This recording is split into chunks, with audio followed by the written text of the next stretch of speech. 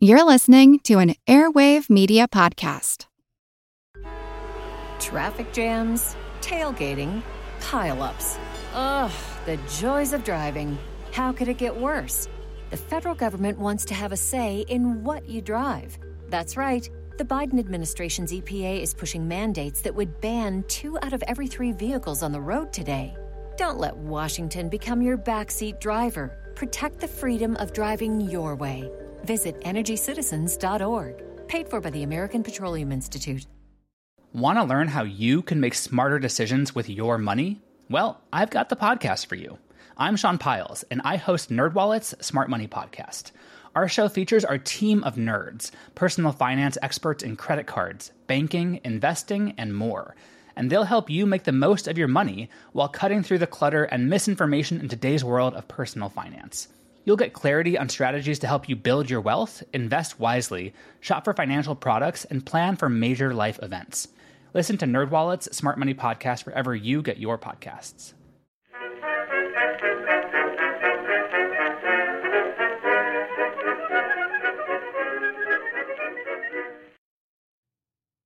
Hello everyone and welcome to History of the Second World War, Episode 125, The September Campaign Part 17, A War on Two Fronts.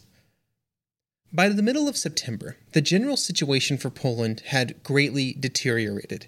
The defenders of Warsaw were cut off from reinforcements or retreats by the advance of German troops east of the city. In southern Poland, a sizable number of Polish troops had retreated, or were retreating, to what was known as the Romanian Bridgehead, which was the territory from the city of Lvov to the Polish-Romanian border to the southeast. This bridgehead mostly only existed because there were not enough German troops to continue to put pressure on it, with a sizable number of German troops devoted to the siege of Warsaw and the occupation of other territories in south and central Poland. The entire invasion had gone mostly according to German plans up to this point, and really the most pessimistic plans of Poland's leaders from before the war. Things were about to get much worse, though, due to the actions of the Soviet Union. During the negotiations that led to the Molotov-Ribbentrop Pact, the topic of Poland had been discussed, and the secret agreements of that treaty had codified the agreement between the two nations that they would carve up Poland between them. On September 17th, the Red Army would cross the border to secure the Soviet territory agreed to in that treaty. In Moscow, the events in Poland after September 1st had been closely monitored. The plan was to enter the war at the correct moment based on Germany's actions to secure the territory agreed to in the Molotov-Ribbentrop Pact. Determining the correct moment was the real challenge. The goal was to capture Polish territory as easily as possible, which required not entering the conflict too early where real Polish resistance might be encountered, but also not so late that the Germans had already won the war and captured all of Poland. This might have been relatively easy if the conflict had been contained to just Germany and Poland, but the declarations of war by France and Britain made things a bit more challenging. The goal was to not appear to be Germany's military ally, which might have brought Britain and France into a war with the Soviet Union, which was not desired by Stalin and the Soviet government. Speaking from the present, we know how 1940's going to go, and the idea of Britain and France also declaring war on the Soviet Union in late 1939 seems absurd, but at the time, the assumption was that Britain and France were very strong and capable military powers, and they should not be trifled with. Regardless of when specifically the Red Army would enter Poland, though, on September 2nd, troops along the Polish border were put on alert, and then after September 5th, a series of mobilization efforts were put into place, which would result in a partial mobilization of the Western military districts, with the mobilization being called a large-scale training exercise. Then on September 11th, those same military districts would concentrate their units along the Polish border, a prelude to invasion. During this time, the German invasion continued, and was quite frankly going much better than the Soviets had anticipated. Soviet leaders always believed that Germany would win, just like everybody else believed that Germany would win, but the speed of their advance forced Soviet plans to accelerate. For their part, the German leaders began asking when the Soviet invasion was going to happen, because as soon as it did, the German troops could stop advancing east, and could stop being at all concerned about the possibility of a counterattack from the far eastern Polish units, which remained uninvolved in the fighting. The number of these troops would drastically drop as the German invasion continued, and by the time of the Soviet invasion, there were only about 12,000 Polish troops guarding the border with the Soviet Union. On September 14th, Molotov would inform the German ambassador that Soviet action was imminent, and that the excuse that would be used for their actions was that Poland was falling apart, and it was the duty of the Soviet Union to protect the Russians and Ukrainians that lived in eastern Poland. Their reasoning had a twofold goal. The first was to explain the invasion to the Soviet people, with the idea that they were just trying to protect Russians and Ukrainians. That seemed like a good excuse. Second, the Soviets wanted to try and avoid being labeled as an aggressor nation by the rest of the world.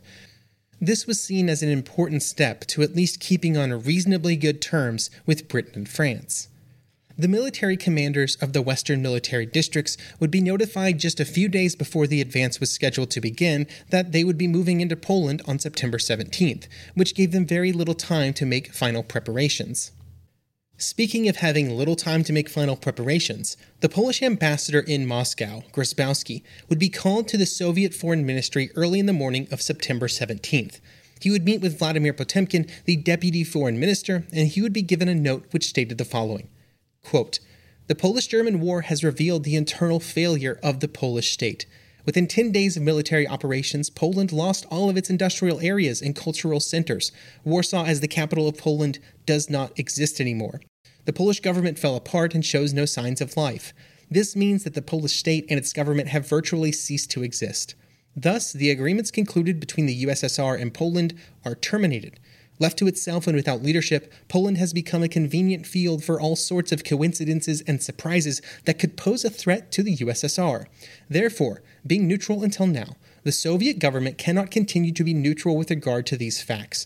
The Soviet Union also cannot be indifferent to the fact that Ukrainians and Belarusians living in Poland, abandoned to their fate, are left defenseless. In view of this situation, the Soviet government has ordered the High Command of the Red Army to order its troops to cross the border and take under their protection the lives and properties of the population of Western Ukraine and Western Belarus. At the same time, the Soviet government intends to take all measures to rescue the Polish people from the ill-fated war, where it was plunged by its unwise leaders, and give them the opportunity to lead a peaceful life." End quote.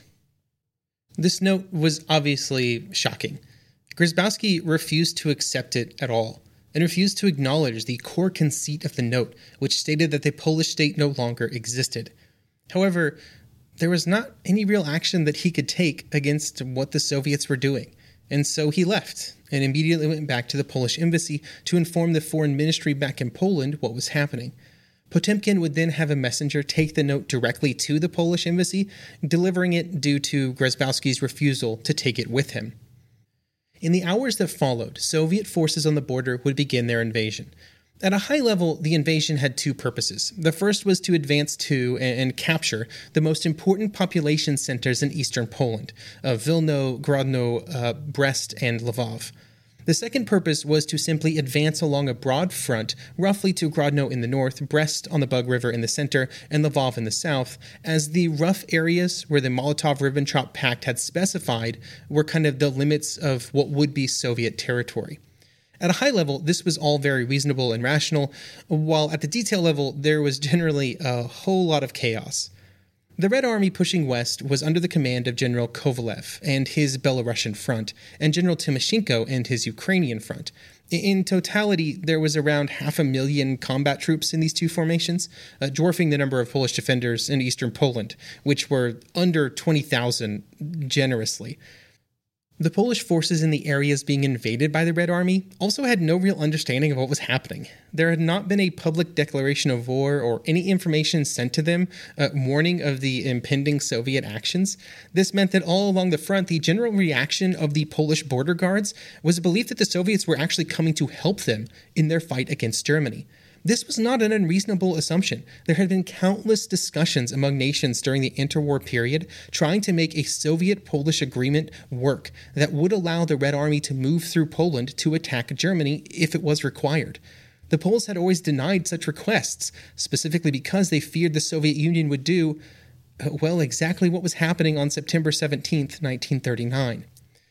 Now, all of this resulted in a lot of instances where Polish officers would meet with their Soviet counterparts believing that they were going to be greeting them and arranging cooperation, only to be told that their troops had to disarm immediately and they would be surrendering to soldiers of the Red Army. The idea that the Red Army was coming to the aid of Poland would be actively spread by the Red Army itself, using it as a smokescreen for their true intentions to kind of take advantage of the confusion that was happening around them. Later in the day, a message would be sent to all Polish units in eastern Poland to let them know what was happening, that the Soviets were invading and that they should endeavor to resist.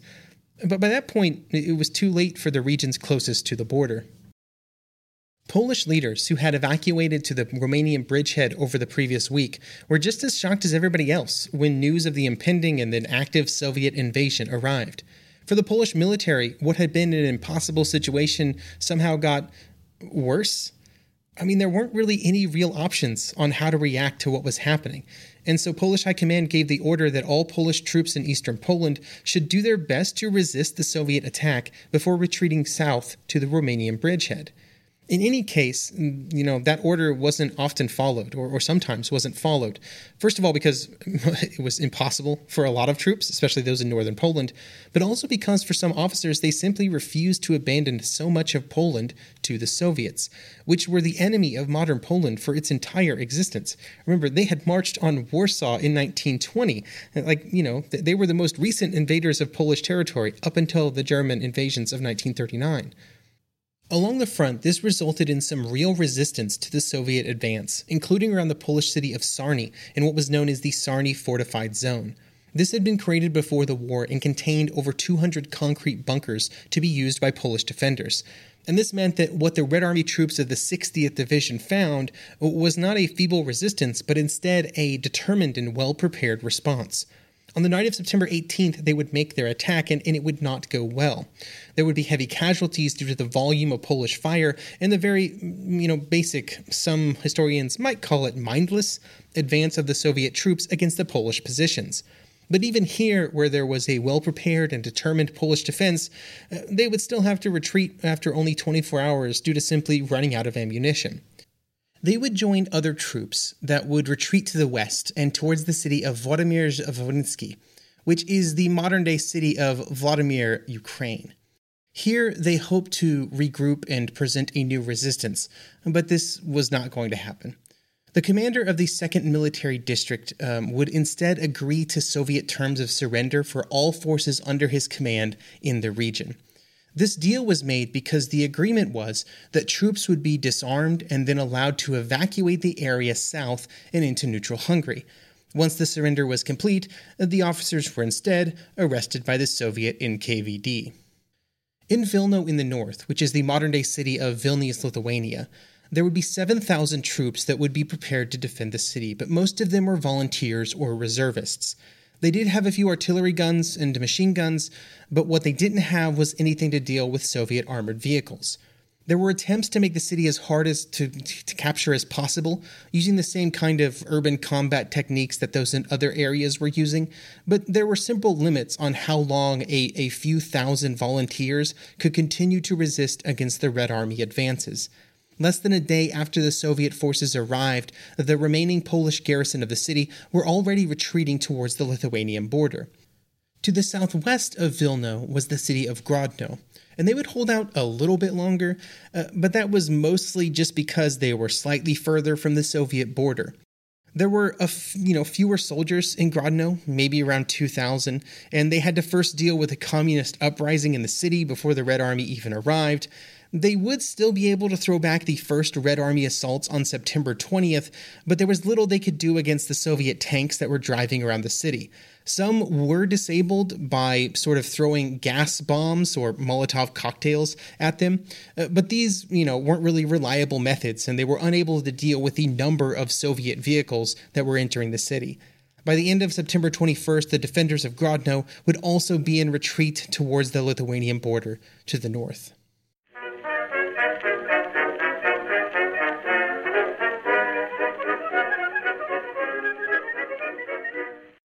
eBay Motors is here for the ride. Remember when you first saw the potential? And then through some elbow grease, fresh installs, and a whole lot of love, you transformed 100,000 miles and a body full of rust into a drive that's all your own? With over 122 million parts for your number one ride or die, you can make sure your ride stays running smoothly.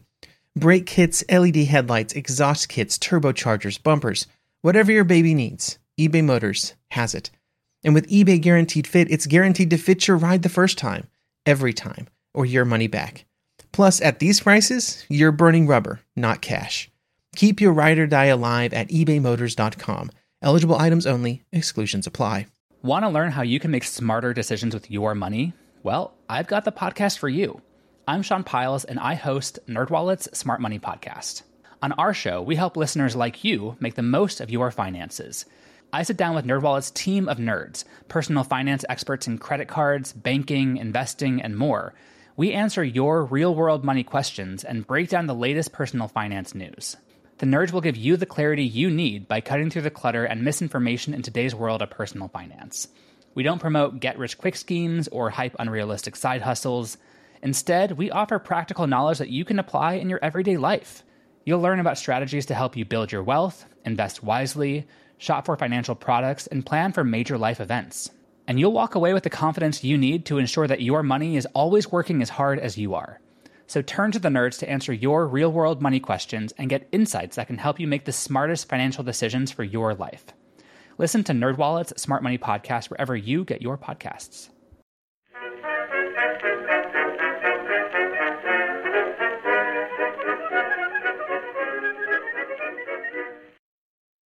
Throughout Poland during this time, there was a wide variety of experiences of those in Poland, as varied as there were a number of people in Poland at the time of the invasion.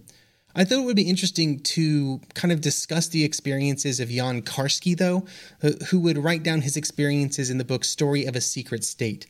The book begins before the German invasion and discusses the experiences of the author during and after the September campaign. On August 23rd, Karski was informed via a policeman and a slip of red paper that he was part of the secret Polish mobilization efforts that would occur during the last part of August before the German invasion. He only had a few hours to get ready and leave to join his artillery unit after that notification arrived. At that moment, there was not a lot of fear for Karski because there had been other partial mobilizations over the previous months and years that had not resulted in war. And Karski just assumed that the current mobilization was more of a declaration and example of how prepared Poland was to defend itself. It was only when he arrived at the rail station that he realized the size of the mobilization, with the station swamped by residents of Warsaw on their way to defend the front.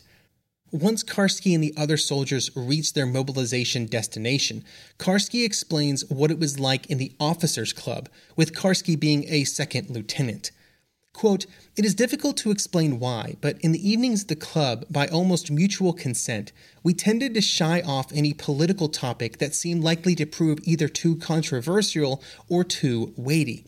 When we did, at length, launch upon a consideration of the present position and the possibilities that were in store for us, our opinions tended to confirm each other and finally congealed into a uniform optimism that served admirably to protect us from doubt and the need to think clearly about the complex changes that were taking place in the structure of European politics with a rapidity that we could not and did not want to understand."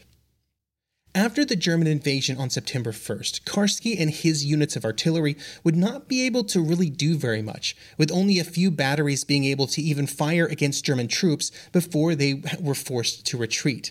They were attacked by the Luftwaffe early in the day before being ordered to retreat from the area later that same day. Then the next day, their train was taking them to the east, and that was bombed by German planes again, with several train cars being destroyed, leaving the entire unit without transportation. Karski would explain what happened next like this. Quote, "The survivors left the wreckage of the train, and without bothering to organize or form ranks, proceeded on foot in the easterly direction. We were now no longer an army, a detachment, or a battery, but individuals wandering collectively towards some wholly indefinite goal. We found the highways jammed with hundreds of thousands of refugees, soldiers looking for their commands, and others just drifting with the tide. This mass of humanity continued to slowly move eastward for 2 weeks." End quote.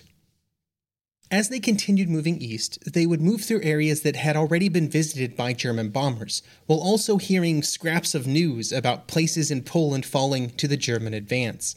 In several instances, German ground attack aircraft would also strafe the retreating Polish columns, and this would continue until September 18th, at which point Karski approached the outskirts of Tarnopol in eastern Poland. News arrived that the Soviets had crossed the border, in the form of a messenger that was delivering the news up and down the column of retreating troops. Not long after Soviet forces appeared and blocked their path, a Polish officer would go talk to them, and the message that he brought back with him was confirmation of the Soviet invasion. And the message delivered would be, quote, "The Soviet army crossed the frontier to join us in the struggle against the Germans, the deadly enemy of the Slavs and of the entire human race. We cannot wait for orders from Polish High Command. There is no longer a Polish High Command nor a Polish government. We must unite with the Soviet forces. Commander Ploskov demands that we join his detachment immediately after surrendering our arms. These will be returned to us later. I inform all officers within hearing of these facts and order all non-commissioned officers and soldiers to comply with the request of General Ploskov. Death to Germany, long live Poland and the Soviet Union." This is a fantastic example of the Soviets using the confusing situation to get the Poles to surrender and to give up their arms and then to never give them back. In this case, the soldiers were told to surrender whatever weapons they still possessed, and then Karski and all those that were with him were prisoners of the Soviet army. Karski would later be prisoner exchanged with the Germans after the Polish surrender due to his home area being in Łódź, which was in the German area of occupation. He would then escape and join the Polish underground resistance later that year. When the Soviets invaded, the German forces still continued to push forward with their attacks, even into areas that were going to be handed over to the Soviet Union. The first meeting of the Soviet and German troops would take place north of Brest on the Bug River. Now, the demarcation line specified in the Molotov-Ribbentrop Agreement was the Bug, and the Germans here were on the eastern side, which was going to be Soviet territory, and so they agreed to retreat to the western side of the river. But before that occurred, General Guderian and the Soviet officers agreed to join each other in a military parade through Brest. This event is even more interesting when you consider that it was in Brest that the Germans and Russians signed the Brest-Litovsk Agreement that ended the First World War on the Eastern Front, and the capture of the city would be an important objective on the first day of Operation Barbarossa in 1941. But regardless of future or I guess past events as well, at that moment, the Germans and Russians were united in victory over a common enemy. There was another major concern after September 22nd, and this was kind of a concern that was generated by the fact that pretty much every major Polish city outside of Warsaw was in German or Soviet hands. And so it was really time for both sides to finalize the negotiations that had started with the Molotov-Ribbentrop Pact. The pact itself had contained some details, but also some ambiguity, the best example being leaving the future of Poland up for later discussions. The two nations were not sure that they wanted to completely destroy Poland, and the idea of some kind of Polish rump state remained into September 1939. There was also at least some distrust between the two sides, even at this point. And this is outlined in an exchange of diplomatic communications starting on September 18th. We'll read a note from the German ambassador in Moscow back to Berlin. Quote, "In the course of the conversation which I had last night with Stalin said somewhat suddenly that on the Soviet side there were certain doubts as to whether the German High Command at the appropriate time would stand by the Moscow agreements and would withdraw to the line that had been agreed upon. His concern was based on the well-known fact that all military men are loath to give up occupied territories." End quote. To this message, Ribbentrop would respond with this message the next day. Quote, "I request that you tell Mr. Stalin that you reported to Berlin about your conference with him and that you are now expressly directed by me to inform him that the agreements which I made on the authorization of the Führer at Moscow will of course be kept, and that they are regarded by us as the foundation stone of the new friendly relations between Germany and the Soviet Union." End quote. After the launching of the Soviet invasion, and as it looked like the war in Poland was going to be wrapping up soon, there would be a push for final negotiations on the future of Polish territories, with the German ambassador in Moscow stating, quote, "Molotov stated to me today that the Soviet government now considered the time has come to establish definitively, jointly with the German government, the structure of the Polish areas. The Soviet government wishes to commence negotiations on this matter at once and to conduct them in Moscow, since such negotiations must be conducted on the Soviet side by persons in the highest positions of authority who cannot leave the Soviet Union." End quote. The response from Berlin would be in agreement that negotiations would begin soon, and Ribbentrop would again agree to fly personally to Moscow to expedite the discussions. While the Polish leaders were reeling from the Soviet announcement and invasion, and the Germans and Soviets were getting together to decide what was going to happen next, in London and Paris, the governments of Poland's two Western allies were mostly just concerned about staying out of things. Both governments were technically within the bounds of their agreements to Poland when they decided not to declare war against the Soviet Union. The alliance documents that had been signed between the three nations, or the two nations in Poland, were clearly targeted at Germany. For the British, their agreement had used the phrase a European power, which I guess you could argue the Soviet Union wasn't. Well, in the secret protocol signed as part of that agreement, the two nations directly name Germany as the nation that sort of they're allied against. But in fact, neither nation would even break diplomatic relations with the Soviet Union after their invasion of Poland. There were generally more concerns about ensuring the continuation of trade agreements than of clashing with Soviet leadership at that point in time, in September 1939. It was certainly an example of two nations obeying the letter, but not necessarily the spirit of their agreement with Poland in this case. As you know, I also try not to look too far ahead in these episodes, but right now I'm doing a lot of reading for the Winter War episodes that are going to be released early next year, and I found it really interesting that Britain and France would come closer to entering the war against the Soviet Union in 1940, after the start of the Winter War between Finland and the Soviet Union, than they would be after the Soviet invasion of Poland in September 1939. And there were no agreements at all between the two Western nations and Finland. I guess that story will continue in a few months when we get to those episodes. Back in Poland, all that mattered is that no help was coming. And so as the Soviet forces advanced further and further west, the Romanian bridgehead began to disappear. Eventually, Polish leaders, civilians, and soldiers alike that were near the Romanian border would start to cross over. On September 17th, the final orders from Polish military command, given in a radio address, were for any military or government personnel to attempt to evacuate to Romania or Hungary. Thousands would be able to cross the border with Romania, with many of them being able to continue on their journey to Western Europe to continue the fight. But as these troops evacuated the country, not all Polish resistance was yet over. By the end of September 19th, the number of areas of Polish resistance to either German or Soviet invaders were dwindling rapidly, but they were still out there. Next episode will cover the end of Polish resistance in two of those areas, Lvov and in the far north in Westerplatte and the Hel Peninsula.